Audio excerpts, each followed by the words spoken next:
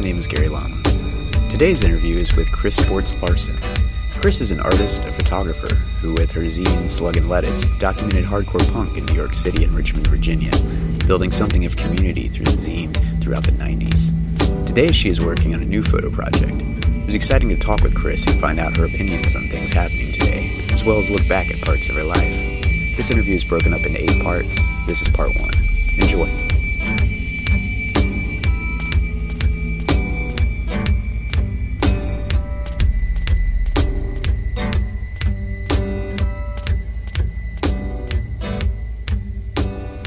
How would you describe what you do nowadays?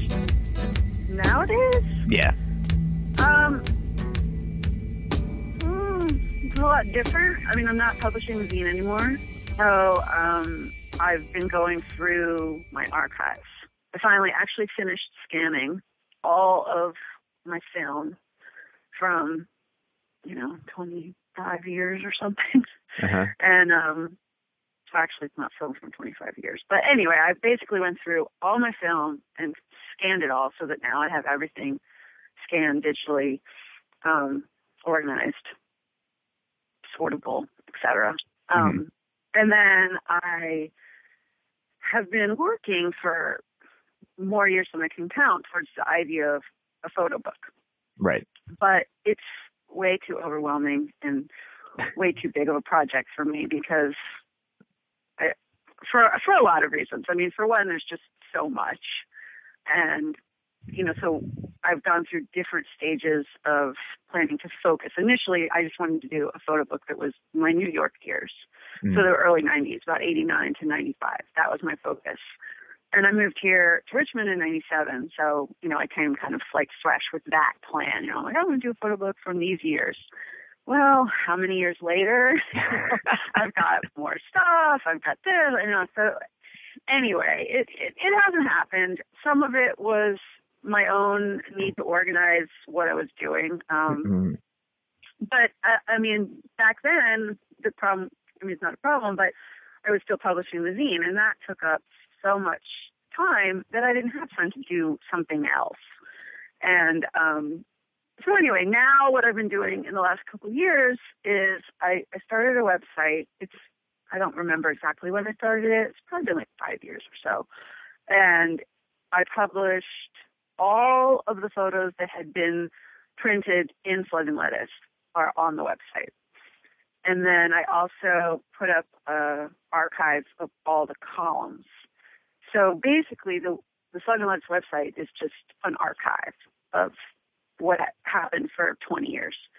I didn't put any of the reviews up because, I don't know, it just didn't seem that really necessary. I kind of thought about it at times, thought it might be kind of fun, but then it wasn't a priority. I really wanted to go back since I finished getting all the stuff that had been published, all the photos that were in Slug and Lettuce, and I wanted to go and supplement that with a lot of stuff that wasn't, and just kind of keep expanding, the archive. But I didn't really end up doing that.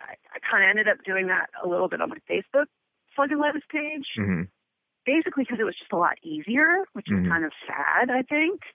But as I was scanning through all the archives, band archives specifically, I would kind of daily or weekly. Actually, I went through a year where I did a photo, at least one photo a day, a band photo a day on the Slug and Lettuce Facebook page, which was really pretty fun because it was kind of like gave me a small goal just to do one a day. Yeah. And it also kind of kept momentum and attention, I guess. It was a consistent thing, and I really like consistent things, so that was a lot of fun.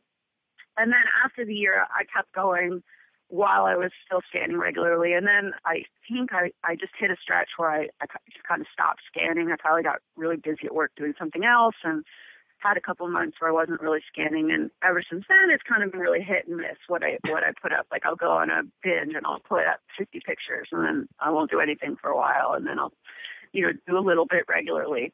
On the Facebook page, are these pictures that were previously published, or are these new pictures, or pictures both. That didn't make it? Both? It's both, yeah. Which is fun because, for every picture that was, that people have seen, there's hundreds that were never seen. Some are very different and some are very similar, you know, so it's kind of fun. And sometimes they're just pictures of just people, you know, show pictures of people in the crowd or just, you know, friends hanging out and stuff that, you know, the kind of thing that wouldn't have necessarily been published in the zine, but is fun to just share back with people who, you know, with that kind of stuff, a lot of times it's for people who were there, really. Right. But even if you weren't there, sometimes it's fun to look at. But so anyway, the archiving process finally, like I said, was completed. I finished scanning everything, so now I have this kind of database sorted by year, month, date, band, you know, and it's done. There's like 50,000 pictures or something. And then I really haven't done anything with it since then. So this is on like a local hard drive that you, like on like your hard drive, you have all this stuff sorted like that? And so, so if you decided I'm going to put a book, like it's all ready to go, you just would have to figure out some organizational like key for the book. Yeah, well, that's got to be very difficult because you, I mean, with that size, I mean, what do you do it alphabetically? Like, here's book A through C, or right. Wow. And I mean, really, I've gotten to a point now where I am ready to do the next thing. You know, I mean, I am kind of ready to work, I guess, on the book because now I have this stuff. I mean, that was one of the things that would get me so frustrated is I had years ago, probably when in the late 90s, maybe even into, you know, around 2000, when I was living here in Richmond, I went through all the negatives and I printed all the pictures that I thought I wanted to include for my initial New York years photo book. And I still have this file cabinet, 3 file drawers full, sorted by band of all the photos. Well, this is obviously before digital, so I had all the prints. Mm-hmm. And then, you know, time passed, and then things changed, and I kind of became aware of the fact, like, okay, ultimately I'm going to end up having to, you know, scan these into a digital format so that this can be done. And, you know, what I used in the zine were really low res because it was, you know, laser printer, newsprint, blah, blah, not the same kind of thing that would happen for an actual book. But now, finally, I'm pretty excited because I have everything scanned, high-res, ordered, sorted, you know, so it's like I'm finally ready to do it. And in a way, I think it won't, I mean, it's hard to do it, but I kind of know what I want. I've known what I wanted to do the whole time. It was just a matter of getting it lined up in my own head. And that's the hardest part sometimes. Yeah. So, I mean, initially I would start with the New York. I'd actually probably take a selection from, you know, the 80s back in Pennsylvania, and then I would focus on the New York bulk, and then what came after, you know, here, and then, you know, the years, as I call the fest years, where, you know, there's 3 or 4 different, not international, but national big fests where there'd be 1,000 bands playing, and, you know, and then on, I mean, I would obviously have to cap it at some point. And in the last few years, I really don't have as much new stuff. I mean, I don't, unfortunately, go to near as many shows as I used to, and not because I don't want to. I mean, but it's just life gets in the way sometimes. Yeah. And you know, so but I still do. I still photograph bands. I still love photographing bands. I love it. And you know, so if I were to start organizing a book tomorrow or try to publish a book, you know, and then any time I would ultimately probably go up to current. It just wouldn't be as much current. And that concludes part 1 of our 8-part interview with Chris Bortz-Larsen. All of our interviews are available at variousthings.org. This interview was recorded on April 28th and April 30th, 2014.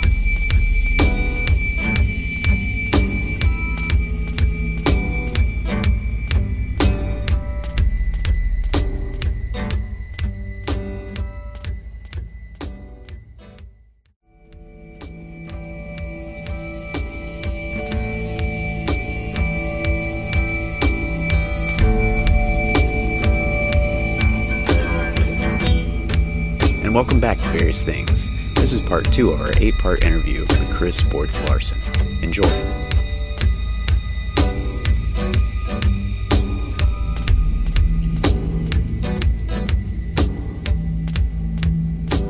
I do actually have another project that I've been working on, completely unband related. And it's just like I've been photographing trees with Instagram. Yeah. Which is kind of weird in a way, but it's been really super fun. It's been 2 years that I've been working on it. And it was just, something I just kind of started, had my phone, and I took a couple pictures, and I was like, got really inspired. And then I just kind of ran with it. And I haven't done anything with it. Well, I've been printing like crazy, and I've published a couple just, Shutterfly type books for myself, but I haven't actually done anything really with it. And but it's just it was really fun to get really inspired after kind of, I guess, not really doing anything for a while. I haven't done a zine. The last issue of Sluggin' Lettuce the print issue was published in 2007, which is forever ago, And so it's just been really fun to have a new project that's been super exciting and inspiring and really fun. And are you shooting that on your phone? Yes. I think it's so dumb that I'm doing this like really awesome, super cool thing with my phone. That reminds me of the British.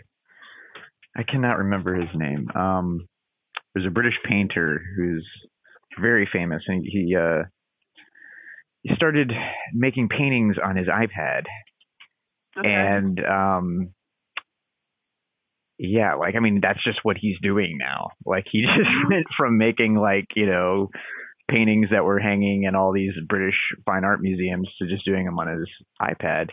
And from his perspective, it's just using new technology. Right. And it's interesting, though, because photographers, because of the mechanics involved, they tend to be very romantic about the process.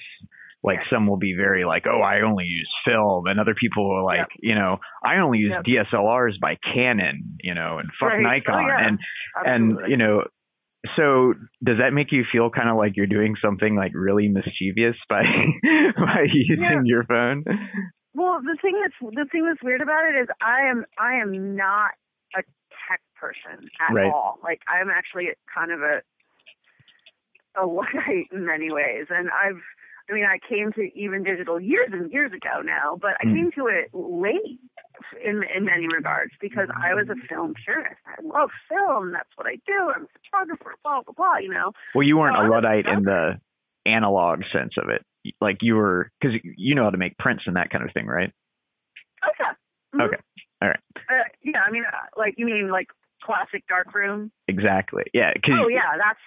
That's what I grew up with. That's what absolutely. No, it's just technology, electricity, electronics, the digital realm of it. Stuff, right. Like, all of it is crazy.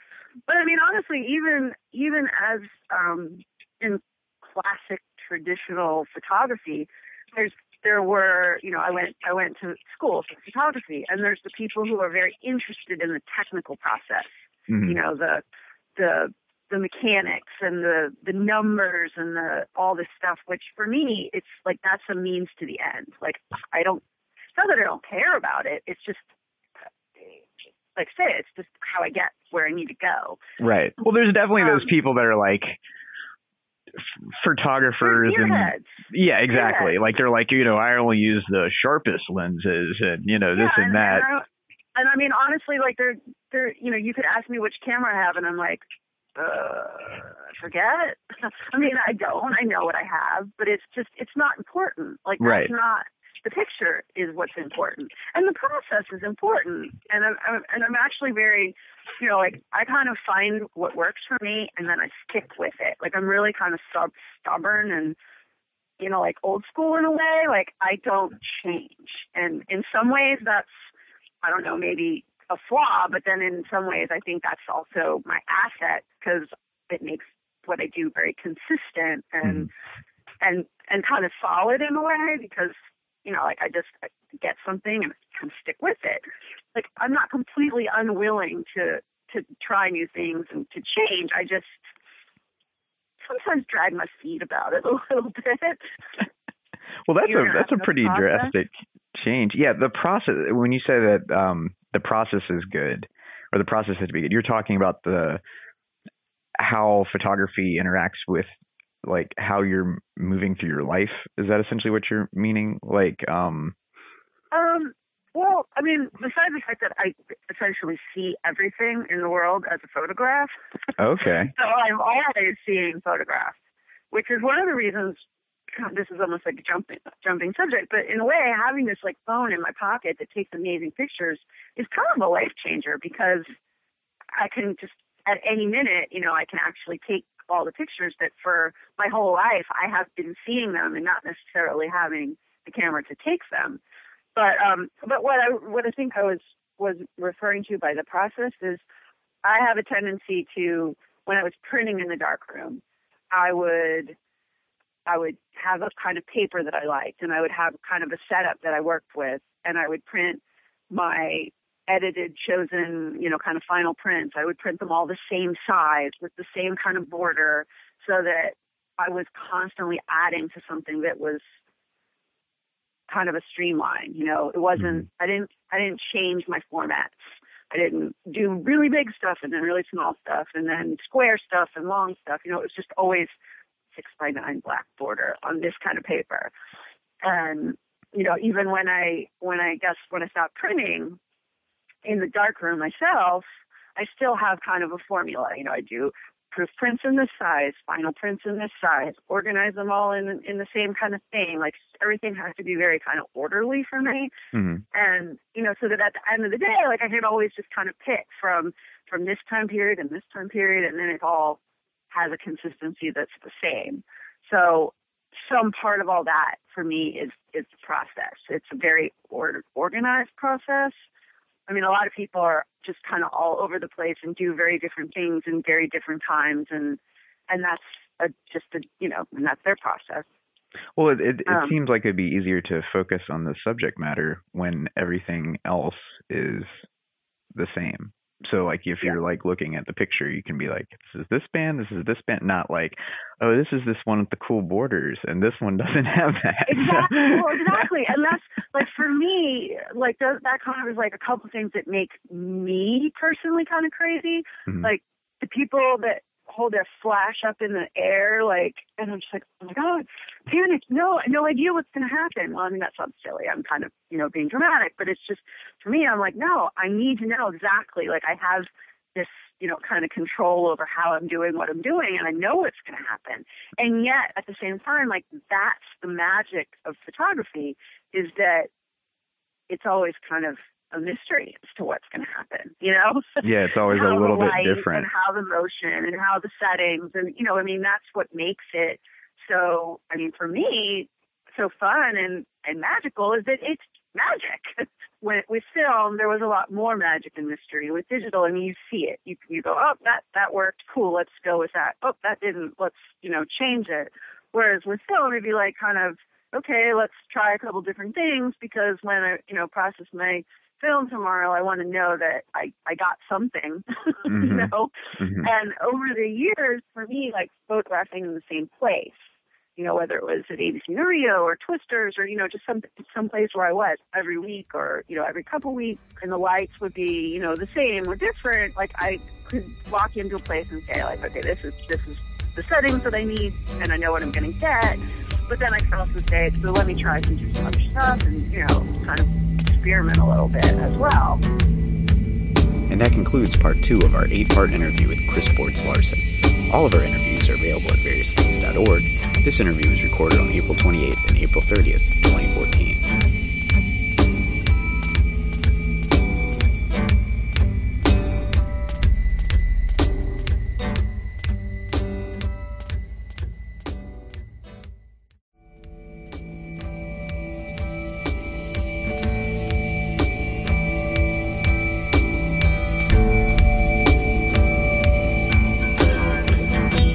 Welcome back to Various Things. This is part 3 of our 8-part interview with Chris Sports Larson. Enjoy.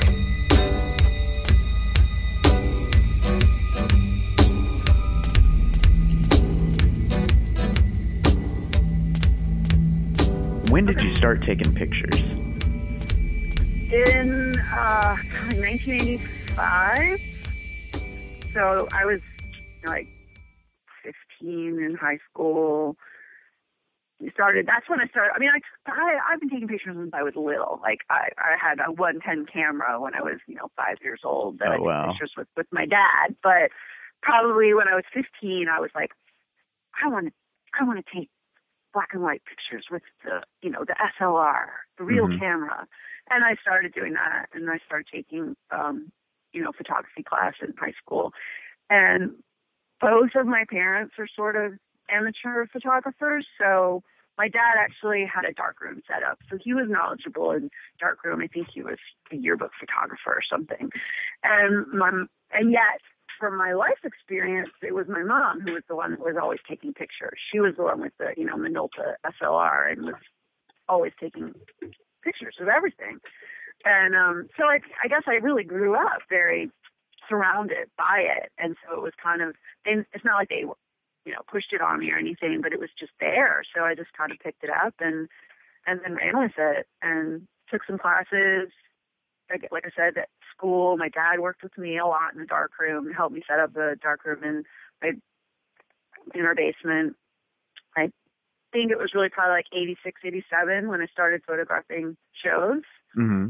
And, which was the first shows that I was going to then. So it's kind of cool that the two things just have always been there for me. I mean, my first punk show, I had a camera. And what was your hope with shooting the bands? Was it just like to have a picture of them, or? Yeah. I mean, actually, like some of the pictures that I look at that I took then are so frustrating to me because it's just like, oh my God, why didn't I? Whatever, fill in the blank, Right. Why didn't? But, I don't know. I mean, it was just, I just started doing it and I didn't really I started the zine in 1987. Mm-hmm. So that too, the three things, it's like going to shows, discovering punk, going to shows, taking pictures, publishing the zine. And what was the zine like? What was your inspiration for that? Because was it to put pictures in it or was it to write? No, it was just to add my contribution to the scene. And basically what it was is 1987, State College, Pennsylvania, we actually had a really good scene. We had a couple people at Penn State, at the university. They were students. Some of them were native locals. A couple of them were just, went to school there. And they started booking shows at the university. So we had this, year of amazing shows. It was like DRI, Dr. No, COC, The Descendants, Agnostic Front. All those bands played, that year. Wow. It was amazing. And that's just a few of them. So I was going to shows, kind of getting into photography, and I didn't know what I was doing. I wasn't trying. I didn't have a goal. I wasn't really trying to do anything.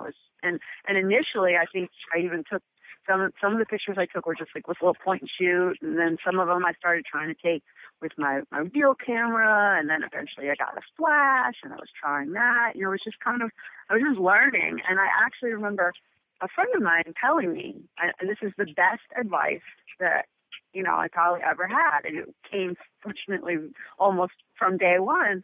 And he told me, he said, you have to listen to the music when you're taking the pictures. Listen for the action, and I was like, well, yeah. But it's funny, if he wouldn't have said that to me when he said it, who knows? I obviously would have figured it out, but it was just one of those moments where it just kind of clicked. Around that time, I was reading Maximum Rock and Roll and ordering fanzines from, the reviews, and I just kind of thought, this is something I could do. It made sense to me. I mean, I was interested in art. I was interested in photography. I wasn't really a writer, and I wasn't really interested in writing per se, but I just, the kind of, I don't want to say arts and crafts, but but the art aspect of it, the graphic design aspect of it. I was pretty into that kind of thing. I was definitely an art student even in high school, and I had absolutely zero interest in being in a band or being on stage or being on that end of it. And I suppose, I don't know that everybody kind of says, like, what can I do? But to me, that made sense. It was like, well, what can I do? And it's not like I even thought, like, well, can't be in a band, so I guess I'll have to do a zine. It was just kind of like, hey, we've got this really cool thing happening, and I'm learning about this scene, and I'm writing to other people, and getting fanzines here and there. I was like, oh, I'm going to do this. So I did my first issue in 1987, and it's terrible. I mean, I had some interviews, I had some pictures, some random crap, but I did a few issues like that, and then, the focus, I started to kind of narrow it down. It actually took me really just a couple years when I moved to New York in 1989 to go to school, and my means changed. I mean, I didn't have access to a copy machine. Initially, for I think my first couple issues, my dad helped me with the copy machine at his work. Mm-hmm. And then I started working in an advertising agency. This was still when I was in high school, like living at home and everything. And I started being able to do some of the graphic stuff there. I mean, this is when we were using stack cameras and, typesetting machines. There was no computers then. There was no graphic digital desktop publishing stuff. So this was all cut and paste and X-Acto knife and waxers and, but I was able to like get some typesetting done at my job, which was pretty cool. So when I moved to New York for school, all of a sudden it was like I had none of those.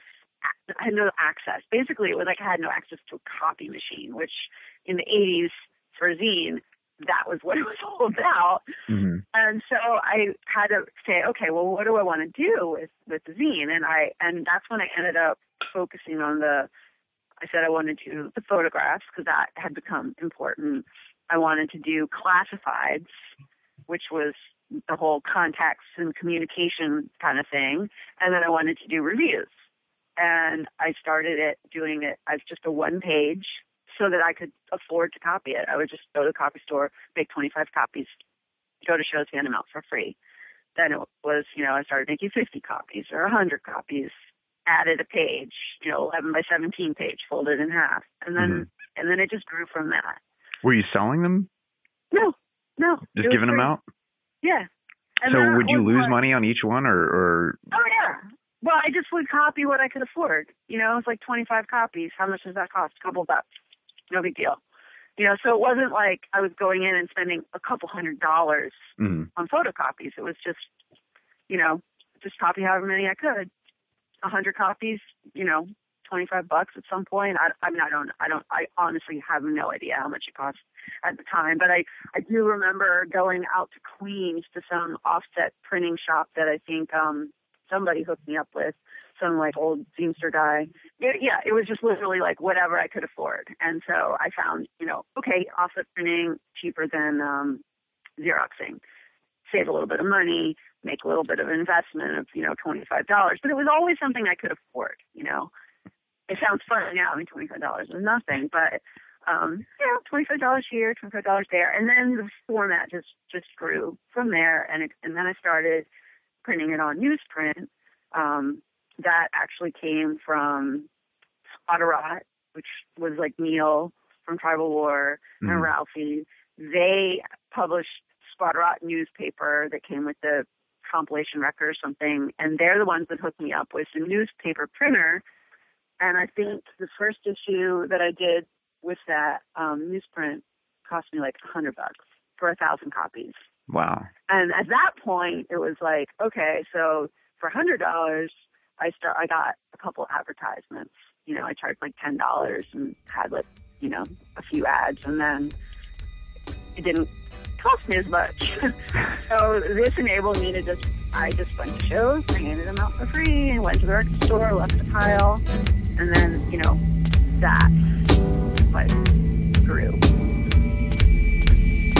And that concludes part 3 of our 8-part interview with Chris Sports Larson. All of our interviews are available at variousthings.org. This interview was recorded on April 28th and April 30th, 2014.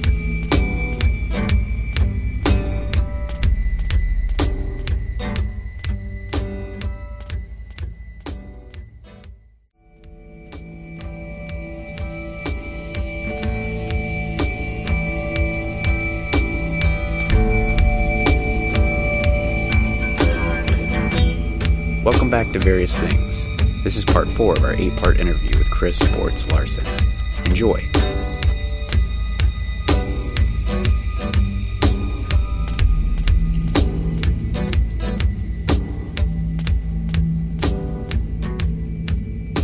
That's when I first encountered it, was when it was the newsprint format. It was very well put together, very dense with information, had all the photographs in it. 6-point type. Yeah, very dense. Like that's just like there was no, I mean, it was basically like a punk newspaper essentially, you know, like, I mean, it was, there wasn't any, here, let's leave a lot of white space or anything like that. No, I fit as much, I mean, every dot on that page was covered, and I shrunk the type. I mean, initially, the few issues I did, even on the newsprint, I was using a typewriter, again, before computers, before desktop publishing, which even that terminology is funny at this point. But I would use my typewriter with my condensed mini font, and then I would take it to the copy store and reduce it 68%, and then strip it into the columns. And, you know, and then eventually, I don't know, a year or two into that, I did start taking my desktop publishing class using PageMaker. And that was a life changer. Wow. So at some point, this thing got very, very huge distribution. And this is the thing, not to interrupt, but what was kind of awesome, I think, about it the whole time is it grew really slow, steady, and gradually. So it was like every issue, I printed an extra, you know, initially it was an extra 100 copies. And then I would add an extra, you know, 4 pages, because one sheet of paper was 4 pages. So, you know, I went from 1,000 copies, 4 pages, to 2,000 copies, 8 pages. And then it was 3,000 copies, 4,000, 5,000. And each 1,000 copies was like an extra $50. You know, I mean, it wasn't much. So it's not like I went from, you know, nothing to publishing 10,000 copies of a 30-page. I think it was only ever 24 pages, but you know, and paying a couple $1,000. I mean, it was never. It was so slow and gradual. Honestly, I don't even remember right now how much I was paying for the printing. It wasn't a couple $1,000. It was very reasonable. But it went so organically, if you will, that and it grew kind of sensibly. You know, it was like, okay, I need an extra, you know, a couple pages, which is a little bit more money, so cut a couple more ads. And, you know, then, at the end it was 10,000 copies. I think it was 24 pages. And then I distributed it worldwide for free. Wow. How did you do it for free? Because the costs of the printing were paid for with the advertising that I got. And then the deal was the zine was free, and you would pay for postage. So I could send a subscription for the cost of just stamps. And this was another thing that always kept it kind of, it couldn't grow past a certain point because of there was this formula, you know, the economic formula. Like it couldn't go over 2 ounces, or that would be an extra stamp. You know, so there was a point at which I was like, well, it has to be 20 pages, because if it's 24 pages, then it's going to go up to, you know, 70 cents to mail it instead of 50 cents to mail it, and then the whole, you know, thing will collapse. And wow. That sounds slightly oversimplified, but I mean, it was very true. It was, you know, you could get a subscription, a year subscription. I published it every other month So it came out 6 times a year. You get a subscription for $3. And if you wanted, I could send you for $1.25. I could send, 10 or 15 copies. Or for $2, I could send you 25 copies. Or for, $3, I could send you 100 copies.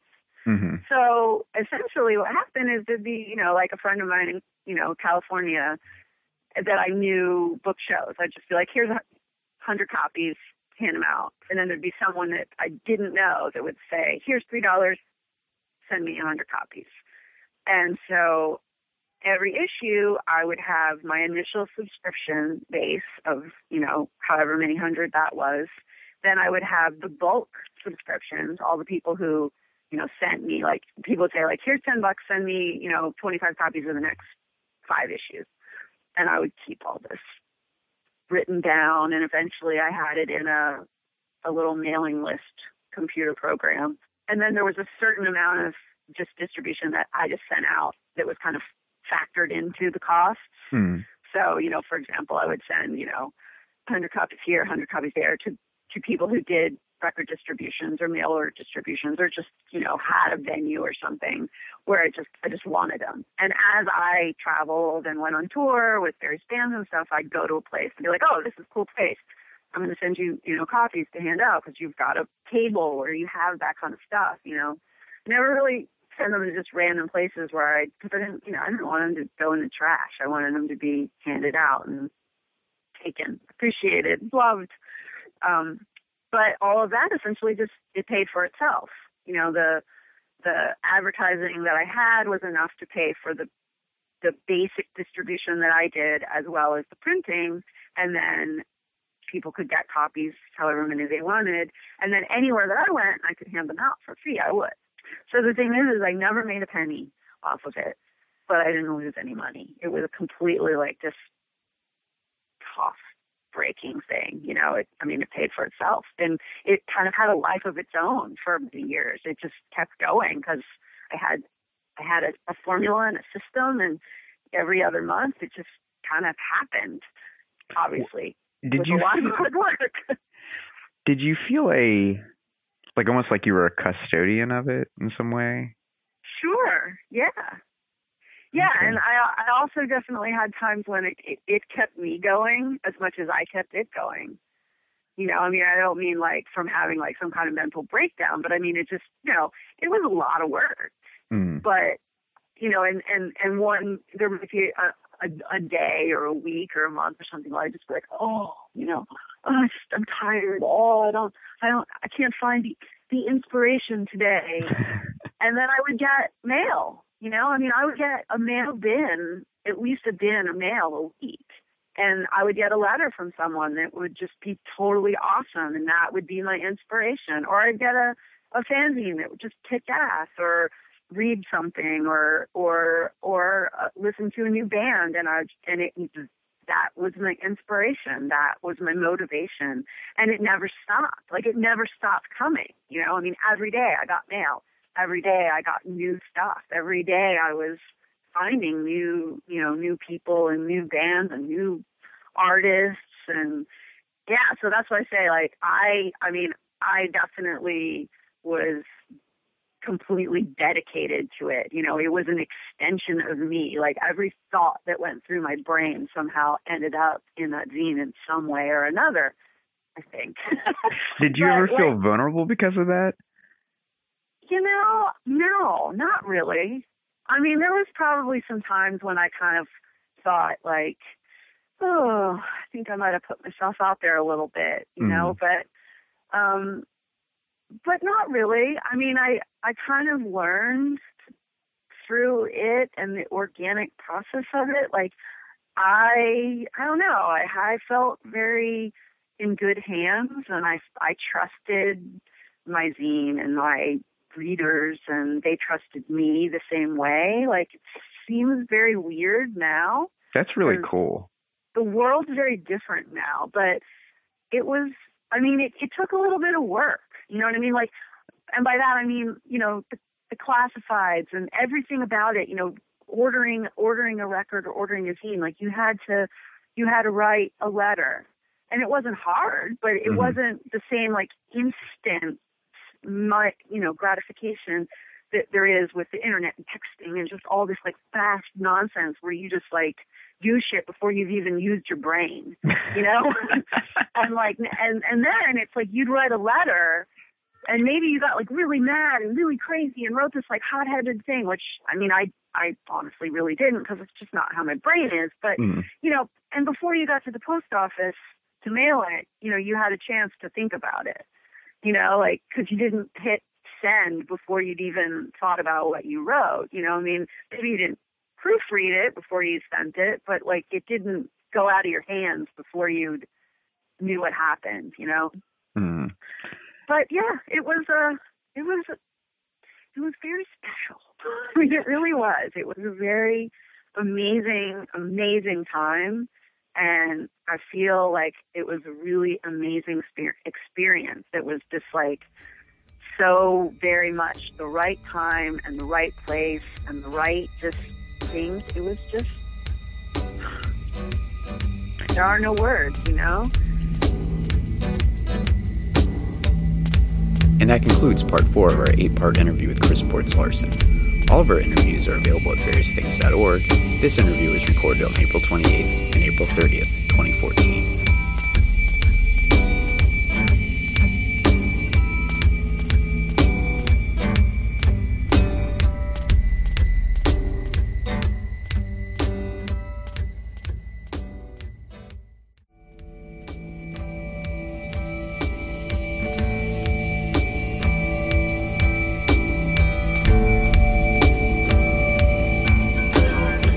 And welcome back to Various Things. This is part 5 of our 8-part interview with Chris Portz-Larsen. Enjoy.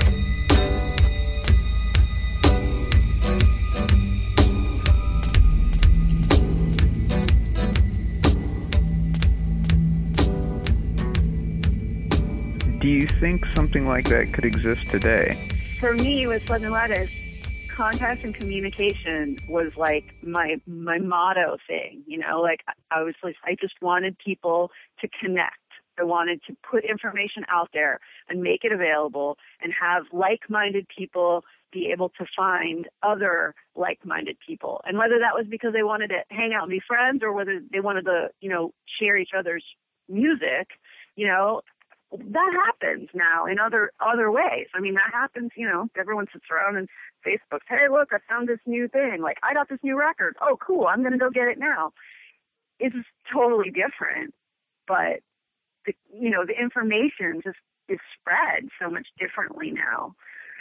And the other thing I was going to say is I'm always really kind of cautious about saying like that no, it doesn't exist. I mean, no, nothing exists the same way that things did in, the 90s. And there's nothing that's exactly like, Slug and Lettuce was to the scene at that time, that it was representative of. And yet, there's always people who say like, oh, the scene is dead because it's changed from what they were involved in, Right. And so, like, I truly can't say that, like, something doesn't exist just because I don't know about it, Like, I truly believe that there's probably a group of people somewhere doing something completely amazing and self-fulfilling and, like, just rad, that I just don't know about it. And well, I think people get locked onto the formats, because the formats change. Like, the formats always change, you used to take your horse to a blacksmith, now you take your car to a mechanic. It's basically the same thing that's happening, but it's just different. And if you get like kind of locked on to like, oh, the music industry's dead because no one's buying CDs anymore, well, it's like that didn't matter in the 50s, and that doesn't really matter now. People are still sharing music, and like, but those basic things are still happening. Like those basic interactions are still happening. What I was kind of wondering is that the general spread of it, that doesn't seem to, because to a certain extent that generality, the formats actually kind of change the topics a little bit, or the spread of them, I guess. Like now magazines, they don't really report news because it's just kind of irrelevant. So they try to do more like in-depth pieces, like trying to figure out what is this medium strong for. And, I think for something like record reviews and that kind of thing, I think the paper, and if it's thoughts and feelings and kind of a personal take on it, I think that can timelessly be in a paper format. I think so. It's weird because there is a delay, but it's not, if it's an author people want to read, they don't care about the delay. No, what I mean? I mean, I'm a paper person. I'm a book person. I read books. I don't read things online. It's funny. I have a really good attention span, and I have a really good focus for detail, and I could sit and read a book or, do some little minute thing for ages.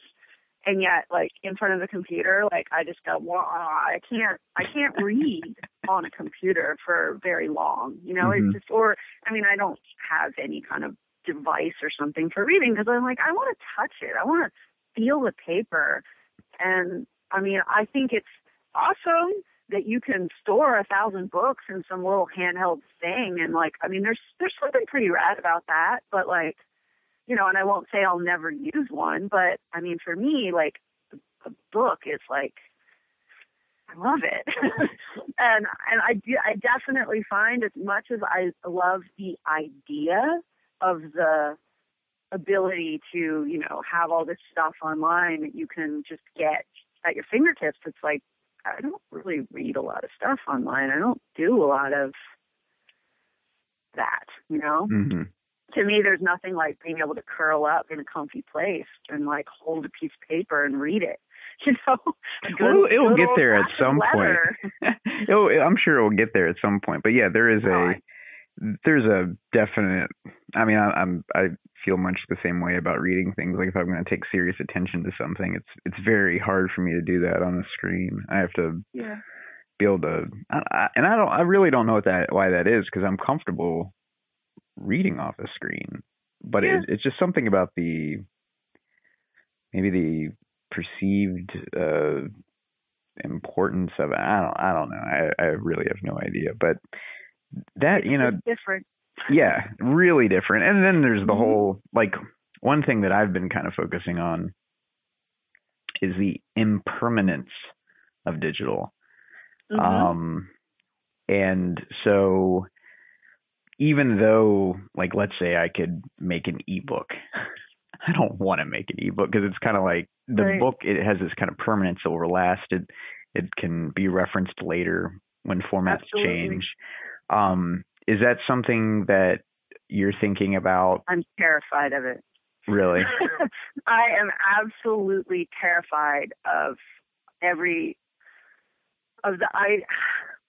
we have everything in digital format now. For all the recent years, all of my photographs are digital. I have them backed up 3 and 4 times.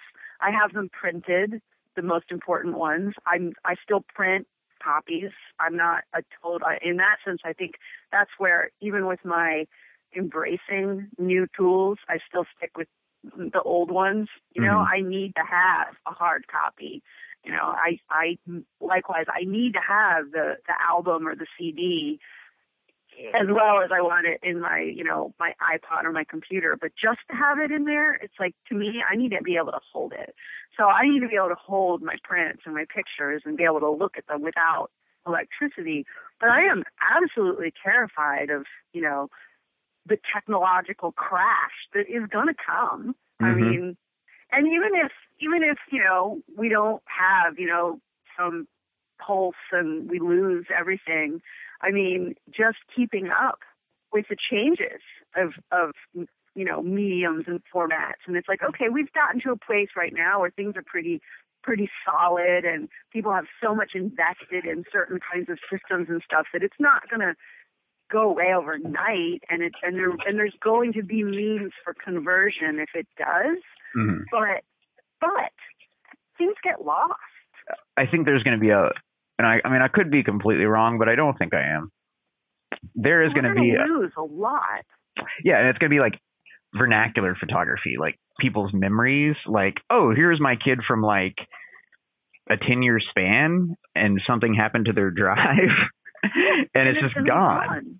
Just totally gone. Were you referring to, when you said pulse, were you referring to like electromagnetic pulses from nuclear attacks?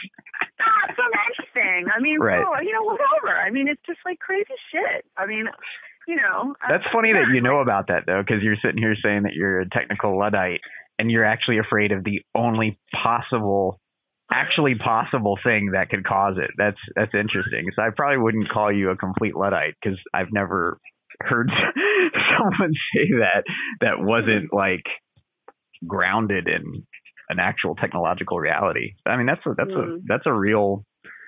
I mean, that's why a lot of the even nuclear missile silos in this country still ran analog stuff up until very recently. Was because they were afraid of those EMP attacks knocking out the control systems. For a weird side note, but does that give you?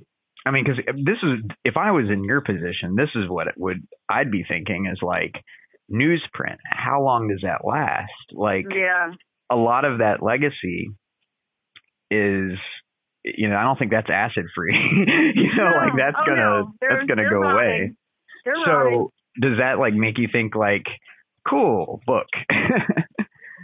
I mean, sure. And I have all the originals, I have all the original layouts on printed paper and I have all the photographs and I have it all. I just have it all. I keep everything. So, I don't know. Yes. It would be kind of cool to publish a book just of the issues, except the fact that the tape is so small, you couldn't just copy it, Mm-hmm. Well, I hope you do something like that because, I when I encounter kids that are coming up nowadays in punk rock, I think they have a lot of great things going for them. But the one thing that I think that I caught in my generation was we still had kind of like a more in-person community going on. Right. And having like things like your zine, there was a pinnacle, I think, for at least punk rock where like having MRR like distributed the way it was, having your zine distributed the way it was, having Heart Attack distributed the way it was, that was pretty amazing. Like that was pretty amazing that people were doing this.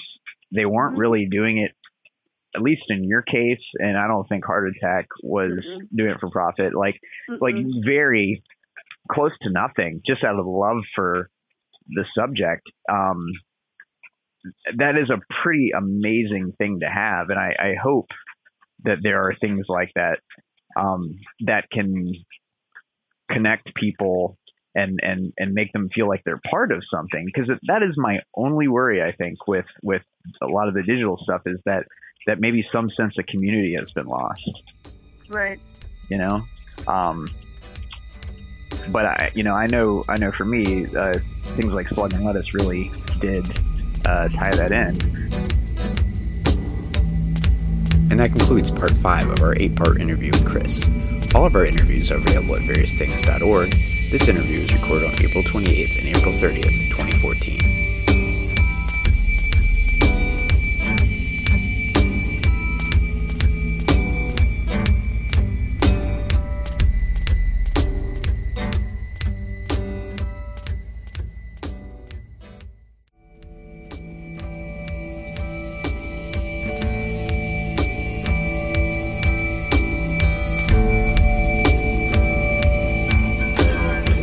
Welcome back to Various Things. This is part 6 of our 8-part interview with Chris Sports Larson. Enjoy.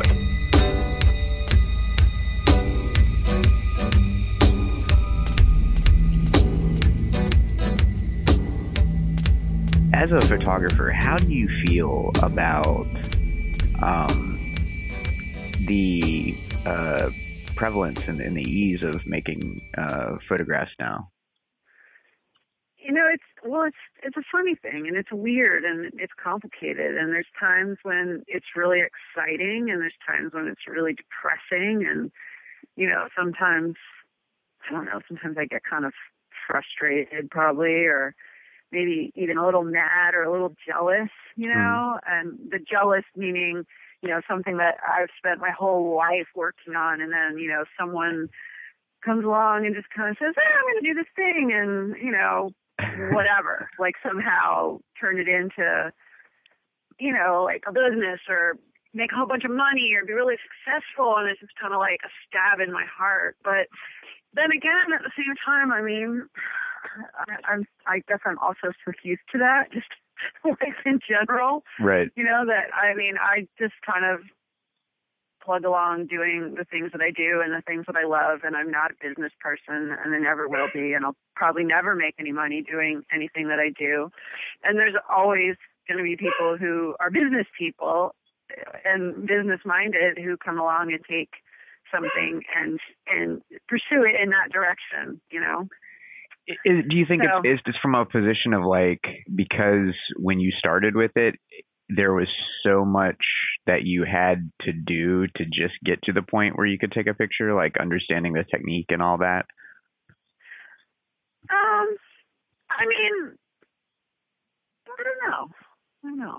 It's probably the first thing you've asked me that I've gone, completely stumped. I mean, because I know in the recording realm, like, I had taken an internship kind of when the studios were falling apart, and so I kind of got the last bit of that, but it was like a proper internship the way they had kind of done them for 50 or so years.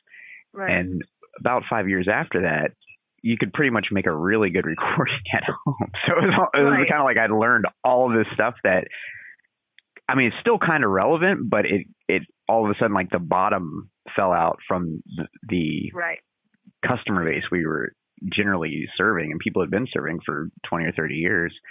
And I definitely felt like not like I wasn't mad that people were making good recordings without me. I was more like I could see the things that they were losing in making them. Yeah.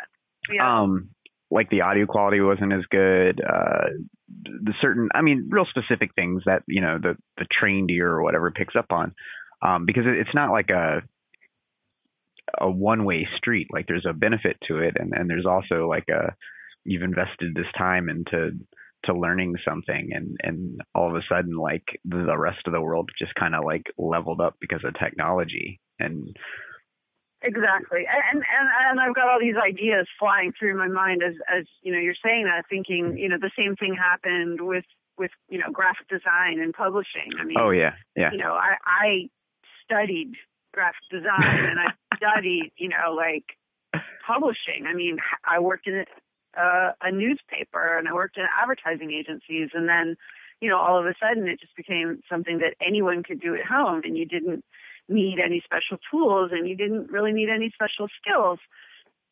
And yet, with anything like that, whether it's, you know, recording, photography, graphics, I mean, you know, probably writing, I mean, probably a whole list of other things, there's still a big difference between being trained in it and trained in the aesthetic and the deeper understanding versus just the base application of just doing it. You know, I mean, you can throw together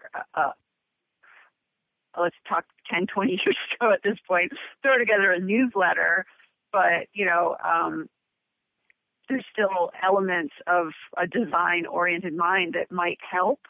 Maybe not, you know.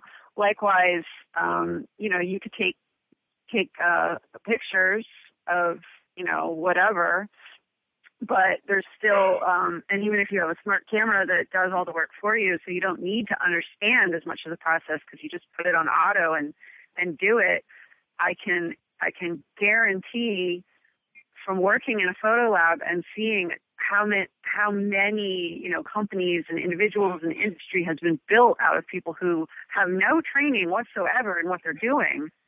So there's a real big difference. Yeah. And, you know, and I'm sure it is, you know, it's like that with, you know, recording music. I mean, if you know, you can do a whole lot with, you know, little study and little, you know, practical training, which in many ways is awesome. I mean, DIY, you know, all the way. That's great, and I'm certainly never going to knock that. Right. But at the same time, it's like, whether it's for yourself, something that you're really into, the more you learn about it, the more you understand about it, the more you study it, the better at it you're going to be, and the better able to control what you're doing, and just know. I don't know. I mean, you can feel good about it even if you don't know what you're doing, but I don't know. I mean, it makes sense to me that that I don't feel like the time spent studying and learning is a waste.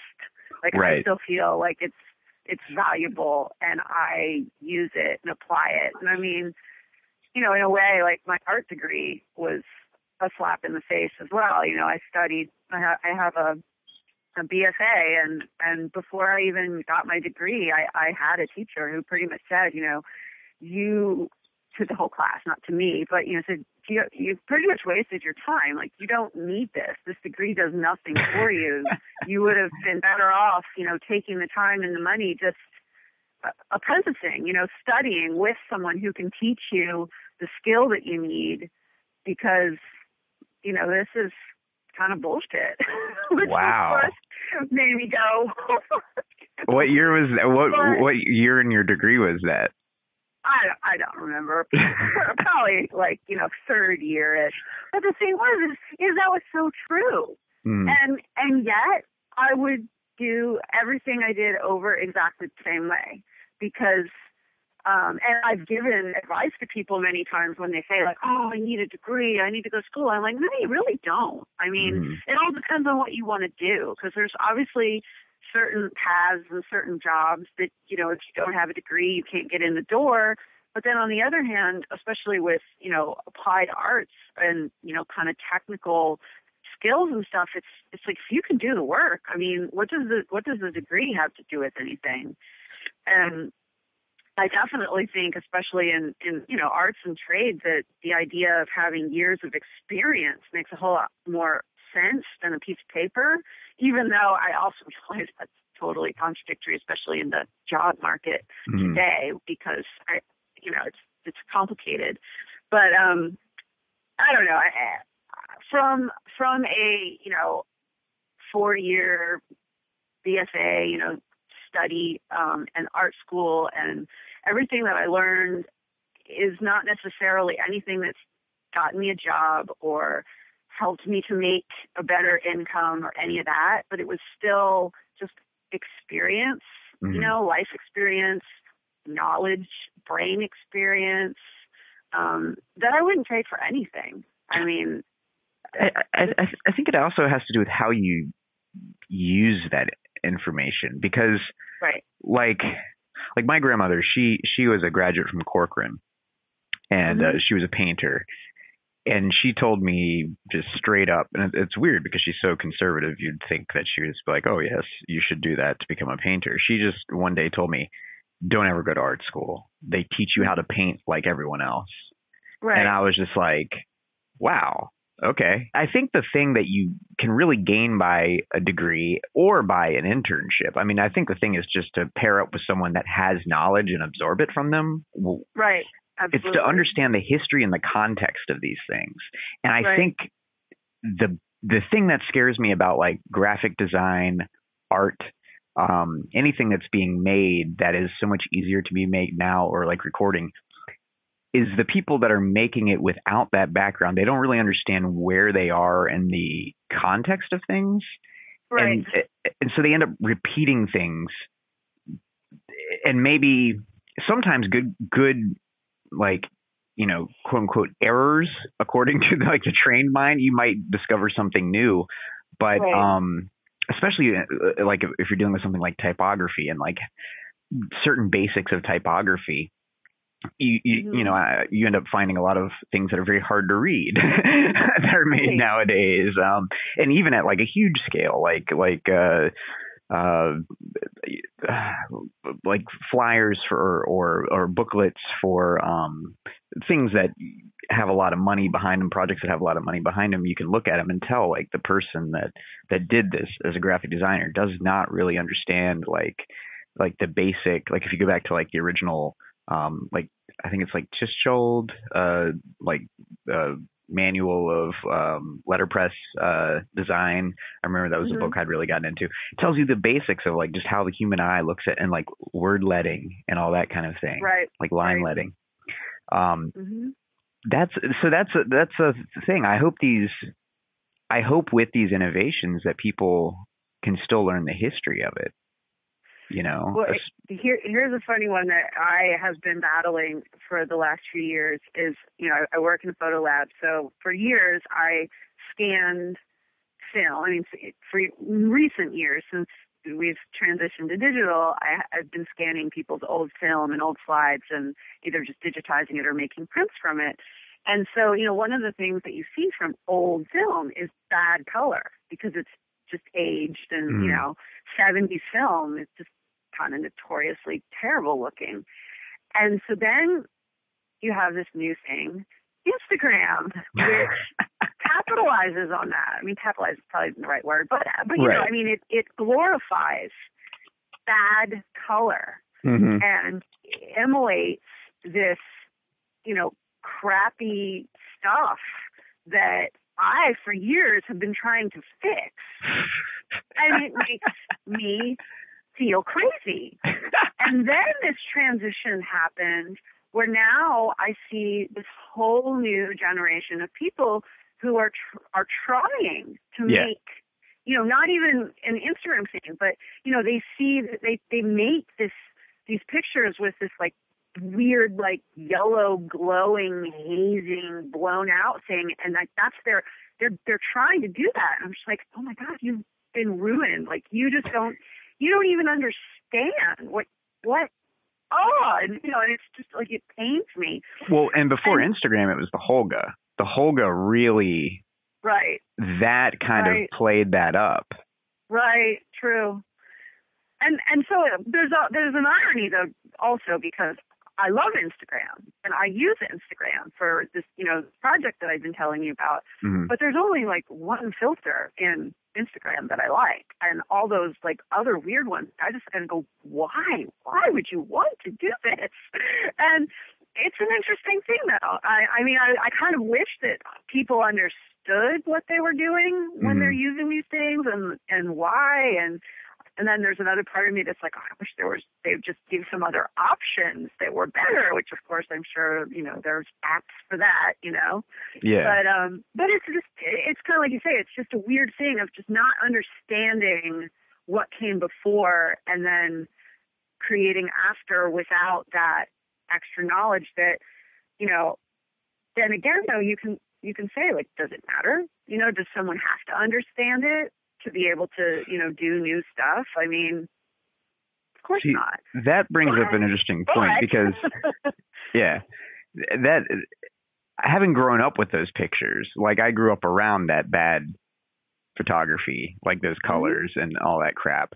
And it's kind of like growing up having to look at people dressed like they did in the 70s, like, or listen to like people listening to like that band Alabama or like Kool and the Gang or like that was the shit my dad would play when I was a kid.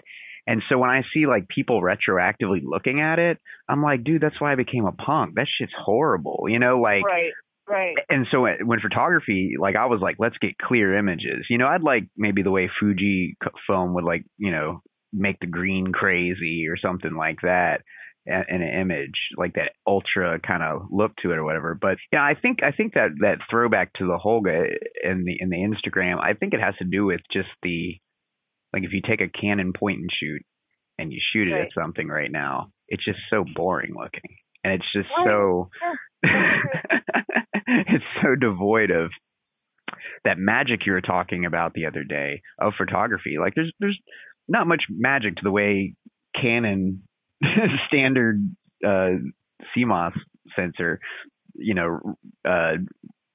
does a picture. It's very kind of like everyone does it. Everyone does it all the time. Everyone's documenting everything constantly all the time. So what differentiates anything? It's not. It's almost not even anything special. Which, I mean, not everyone takes pictures because they want something special. Most people, I think, take pictures just to, I was there, I did this. Right. We exist. But, I think that's I did this paper a while back, and my theory was that the reason people are taking so many pictures nowadays is because of the media culture that we grew up in. Right. Seeing it with those relics of the crop and these kind of things, people have assigned a certain agency of reality to these things. So it doesn't actually become real to a certain extent until it's like in that framework. Well, yeah, like I wasn't actually at the show until I take my, my selfie and post it to Facebook. And now I was at the show. Now right. I was at the show. So now it's real. That's weird. Such a weird, it's such a weird thing. I worry about that psychologically for people. Because it extends. There's this guy named Marshall McLuhan, and he I'm not. Are you familiar with any of his theories? Mm-hmm. He was a media theorist in the 60s, and he said that technology is the extension of man, like literally. Like if we're using technology and it's slow, we start to get kind of angry and nervous and whatever. His thing is that whatever we're using becomes part of our nervous system essentially, and to require validation through an external tool is kind of a weird thing because now you're dependent on that. And that concludes part 6 of our 8-part interview with Chris. All of our interviews are available at variousthings.org. This interview is recorded on April 28th and April 30th, 2014.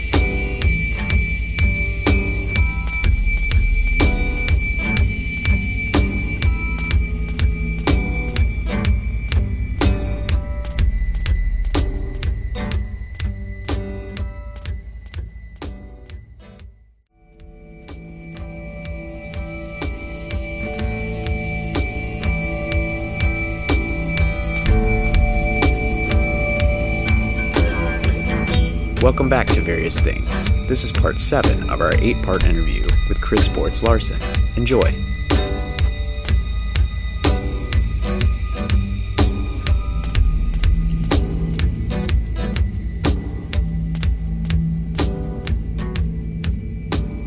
How important do you think histories are to a movement like punk?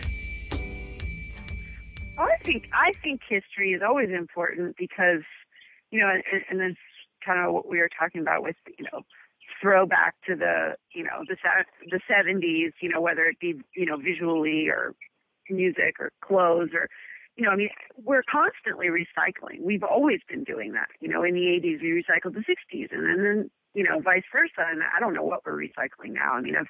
I've lost track, given up. But, we're always pulling from what's already happened, pulling it back into now, and then changing it, Mm-hmm. And, and it happens with everything. And I think, it's one thing if you're just talking about, like, what kind of clothes are cool to wear right now. It's another thing if you're talking about, critical, thinking, activism, movements, art, theories and stuff. If you know what happened in the past, it's going to help you not just recycle, but actually, learn and better mm-hmm. the next, whatever it is that you do, instead of just doing the exact same thing that someone did, last year or last decade, last century. It's like you can learn what they learned when they did what they did and then take it to the next level. Mm-hmm. And so, and this was something that, was really a learning experience and a frustrating one, working with a collective in New York at ABC No Rio. We would constantly be redoing the same things over and over as new people would get involved and say, well, why don't we do this? And we say, well, we already did that, and it didn't work, and this is why. And then there's always, kind of new blood that's frustrated because they want to experiment and learn it for themselves. They don't want someone to just say, like, this is how it is. We've already done that. Right. Let's do something new. To an extent, everyone has to learn it on their own. And yet, I think that there's nothing better than having, an elder or another generation or someone with experience in something that you're either interested in or trying to do or trying to learn from, to be able to like pick their brain and say, okay, well, you did this and this worked.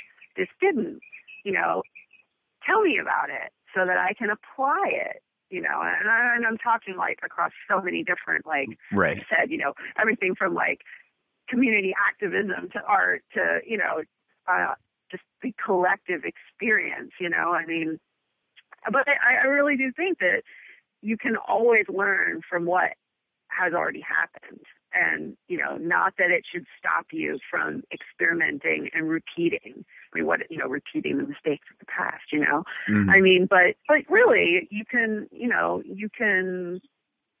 gain knowledge from what has already happened and hopefully, try to do something new and better. Another thing is thinking with art school. It's kind of another like backtrack. I feel like I learned in school probably another thing that was said to be one day that just stuck with me, that you have to learn the rules before you can break them. Yeah.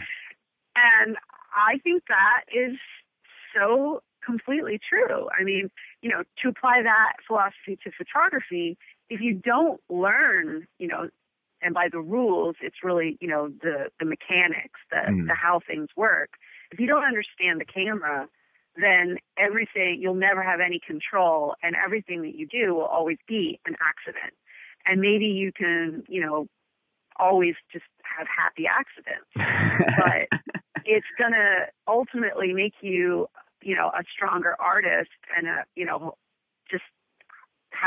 being able to understand the process and what you're doing so that you know what is happening, and then have happy accidents. Or, like everyone in beginning photography always wants to make everything like super contrasty, Mm-hmm. just like go completely black and white.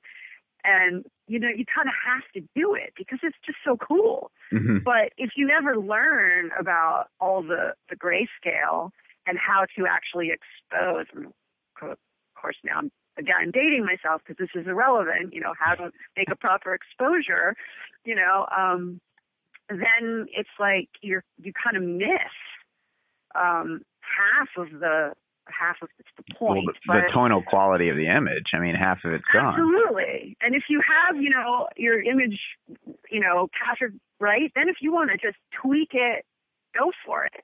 But if you never learn how to expose it, then you're never going to be able to. And I don't know. It's again, it starts to get into a whole philosophy, because I'm sure there's plenty of people could argue and say, so what? An interesting thing I had noticed was when the Occupy movement happened, well, that had happened at all, because I was just like, wow, that's amazing. Right. But then what I learned is I think the main reason it happened is because none of the people that generally were involved with activism were really a part of it, and so they didn't know those, like, histories. Right. And so, like, these kids came in and they were just totally, like, naive, and they were just like, yeah, we're going to do this. And it was beautiful like that. Right. But simultaneously, I saw them get co-opted into, like, various things really quick. Like infighting, like here in Richmond, how to deal with people that are, like, just ridiculously violent. And these kind of not really knowing how to deal with the media properly. Like, and it was weird. In Richmond, at least, we were lucky because there were some activists that had been involved in it for a while and could kind of bring their perspectives. But I think sometimes the unlearned, that because there's a certain jadedness, I think, that comes with, like, the longer you become familiar with something, the more skilled you are at it, but also you start to develop kind of like a personal taste, I guess. And, absolutely. And you start ruling things out for yourself that are probably perfectly fine for you to rule out for yourself, but there's little things that maybe connect to that you might like. And I think as an artist, that's the area that I'm always, like, struggling with, is, like, trying to make sure that, like, I'm doing what I need to be doing, what works for me, but simultaneously, like, keeping my eye open. And the fact that you're doing these pictures with Instagram of these trees seems like a great example of you doing that, because it's like, know what works, but this is awesome. Like that's exactly what I was thinking, and that's why it was so exciting to say, okay, here's a format. I've never worked with the square, and now I'm using a square format with, like something I have very little control over, and yet I have an amazing amount of control over with, the touch screen, phone thing, because it's a complicated little gadget. Yeah. And it was so freeing and so empowering at the same time, because it was something so different. And yet I found this inspiration like I hadn't had in years. And it was just crazy. It's still kind of crazy because now I'm like 2 years into the project. So yeah, I found my formula and my system, and yet that's also enabled me to like control it and get better at it. And, I know that this is going to work and that's not, and toss this and stuff. But yeah, the completely going against the logic and the training is. I actually had an assignment like that in my first year in school, which was to get one of those little, plastic throwaway cameras, get the film out of it, like put black and white film in it, and just go and take pictures that way. And the lesson, it was just, a one-off thing. But, the point was that you don't need a fancy camera. You don't need the control. Just see what happens when all you're doing is just composing and looking. It was like a lesson in seeing, and it was, it was an interesting one. And in a way, just like cell phone business is kind of similar. Yeah. In some regards.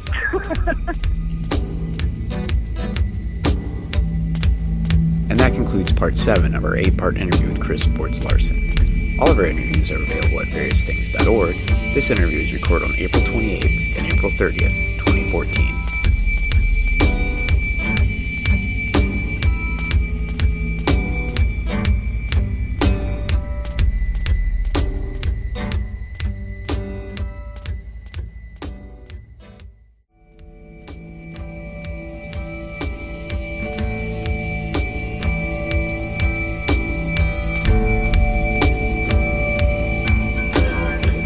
Welcome back to Various Things. This is part 8 of our 8-part interview with Chris Sports Larson. Enjoy.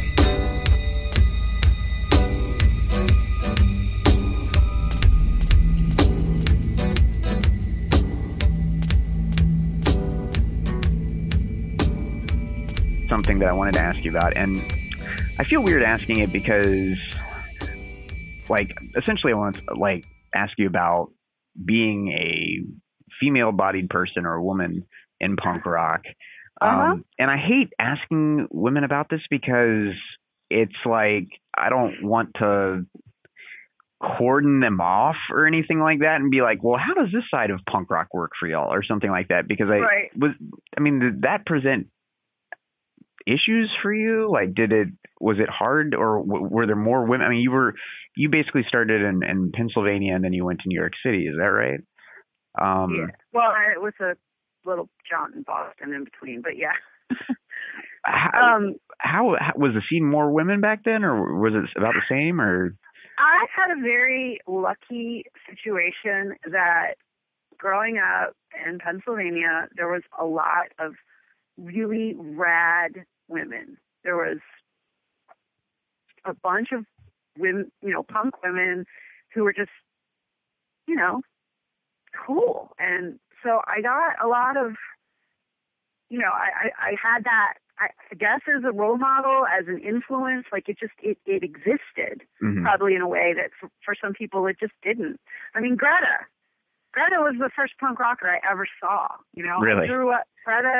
We grew up in the same town and went to the same schools and stuff. So, I mean, wow. How rad is that, right? Yeah.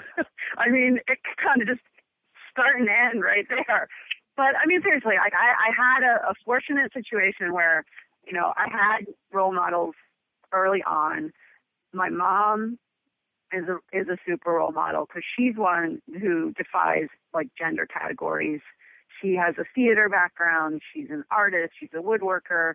She was, doing, what was not normal in 50s America as a woman then, So I was never taught gender role, even from a very early age.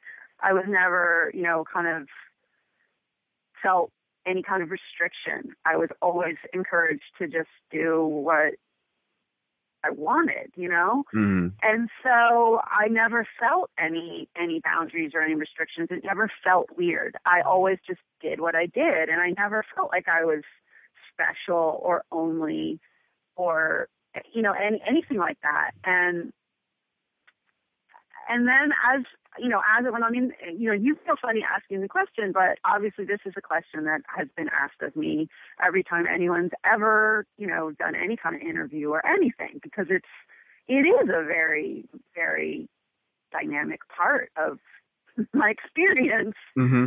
But, for me, it never changed it. I don't think it made anything harder. I don't think it made anything easier. I mean, I'm sure in some ways I had obstacles that I didn't even know were there, and I'm sure I also had opportunities that I didn't even know I was, you know what I mean? Mm-hmm. Because I was maybe recognized because I was a girl, so that made me different or special or something. But it was just never an issue. Like I didn't do what I did as a girl. I did it as me. And it was only when through the mail, especially because I went by Chris, everyone just assumed that I was a guy, which Oh, pissed me wow. off. And so then it became important that people knew that I was a girl, because I didn't want people to assume that I was a guy. But it still didn't change what I did. But that's why I started going by Christine, was just to say, like, hey, fuck you, I'm a girl. And there we go. And then everything that I did really had not, it wasn't gender oriented in any way. So I think I did have a very, sort of unique and different experience from many other people for a multitude of reasons. And it's interesting. And this is part 3 that we could talk about for another 8 hours. So have you thought of, and I know we're getting close up to the 3 o'clock time here. The end of school window. Well, let me ask you this last question then. Do you think of yourself as an artist? Yes. All right. I do. That was a very simple answer. I know. Most people go back and forth about it. Yeah, I am. I mean, sure. Have you ever exhibited? Yes, I have. My photographs? Yeah. Yeah, I've had a number of various photo exhibits here and there. I mean, I've never done anything like, I've never had representation by a gallery or anything right. Totally pro, you know what I mean? But I've done tons of exhibits. I mean, not tons, but here and there. Because when I was talking to Dave, he said to me, he was like, and I think I can actually quote him on this. He said, "I'm not a photographer like Chris is." Right. And I was like, well, wait a minute. You take photos? And he's like, yeah. And I'm like, and you put out a photo book? And he's like, right. And I'm like, how are you not a photographer? I know what you mean. Yeah. But he's a dude that takes pictures. And so where do you think that difference is? See, that's a whole other thing we can talk about for a couple hours, because, and I thought about that back a while ago when we were talking about technology and, the difference between film and digital, and how nowadays, I mean, everyone's a photographer. Everybody takes pictures with their stuff, I mean, you don't need a camera anymore. Everyone's little gadget that they carry around takes pictures. Everyone's a photographer. And what differentiates, taking pictures from being a photographer or being an artist? Yeah. I mean, I can't give you that answer. I can give you theories and thoughts and, likewise, I mean, what differentiates the difference between someone who writes and who's a writer, Right. And here's a funny thing. I mean, for all of the years that I published my zine and I did a lot of writing, I never thought I was a writer. Probably the same way that Dave says he's not a photographer. And I said that many times to people, and they'd be like, what are you talking about? Of course you're a writer. I'm like, I'm not. I'm a photographer. I just write. I have stuff that I have to write, and I just do it. But I'm not a writer. I don't think I'm good at writing. I just do it. And not that thinking you're good at it is what makes you it. Right. I mean, because you can think you're good at something, and that's a whole other thing. Right. I don't know that I can really explain it simply. I just know that I've never been a writer. I do a lot of writing. Well, not so much now, but I have, and it's something I taught myself how to do and got good at within context, of writing columns and reviews and letters. That's the kind of writing I did. If you told me I had to write a term paper or something, I'd have a panic attack. It's just, oh God, I don't feel like a wordsmith at all. I don't feel like I have a craft of words, but I'm a visual artist. Absolutely. I see everything in like I said before, I see everything as a photograph. Like I am constantly framing and composing, and everything is visual to me. I mean, much the same way that I'm sure there are people who everything is sound. They just hear music everywhere. They're writing songs in their heads all the time. Mm-hmm. I mean, I'm not a musician at all. I can't do anything like that. But I'm definitely a visual artist. So it sounds like it's more of a definition of like a person's approach to life rather than the specific thing they do, like how they approach the world. You approach it as a photographer, essentially. Yeah, I definitely. And I mean, the thing is there are photographers who would be, someone who would say, I am a photographer, I am an artist, and they would have a very different theory. I mean, that's my theory, that's my approach. And I think I know people who take great pictures who probably wouldn't consider themselves artists or photographers. I mean, you can do something great, but it doesn't make you that necessarily. Mm-hmm. You know what I mean? Like, it sounds kind of weird. It almost sounds like it could come off snobbish, to be like, oh, well, you might do well at that, but you're really not that. I mean, that's, and in a way, it's, I don't know. Do we need to define ourselves? Do we need to? But then again, like, we identify with things, so you can like punk, but are you a punk? I don't know. Yeah. You know what I mean? Right. Well, that brings up a thing I've been thinking about a lot, between the difference between a genre and a culture. Right. Or liking something and being part of something, or doing something, being something. I mean, that's a whole, I mean, and it would be fun. It'd be a fun conversation to have for another hour. And that concludes part 8 of our 8-part interview with Chris Sports Larson. I'd like to thank Chris for taking the time to chat, and I hope you enjoyed listening as well. All of our interviews are available at variousthings.org. This interview was recorded on April 28th and April 30th, 2014. Thanks for listening.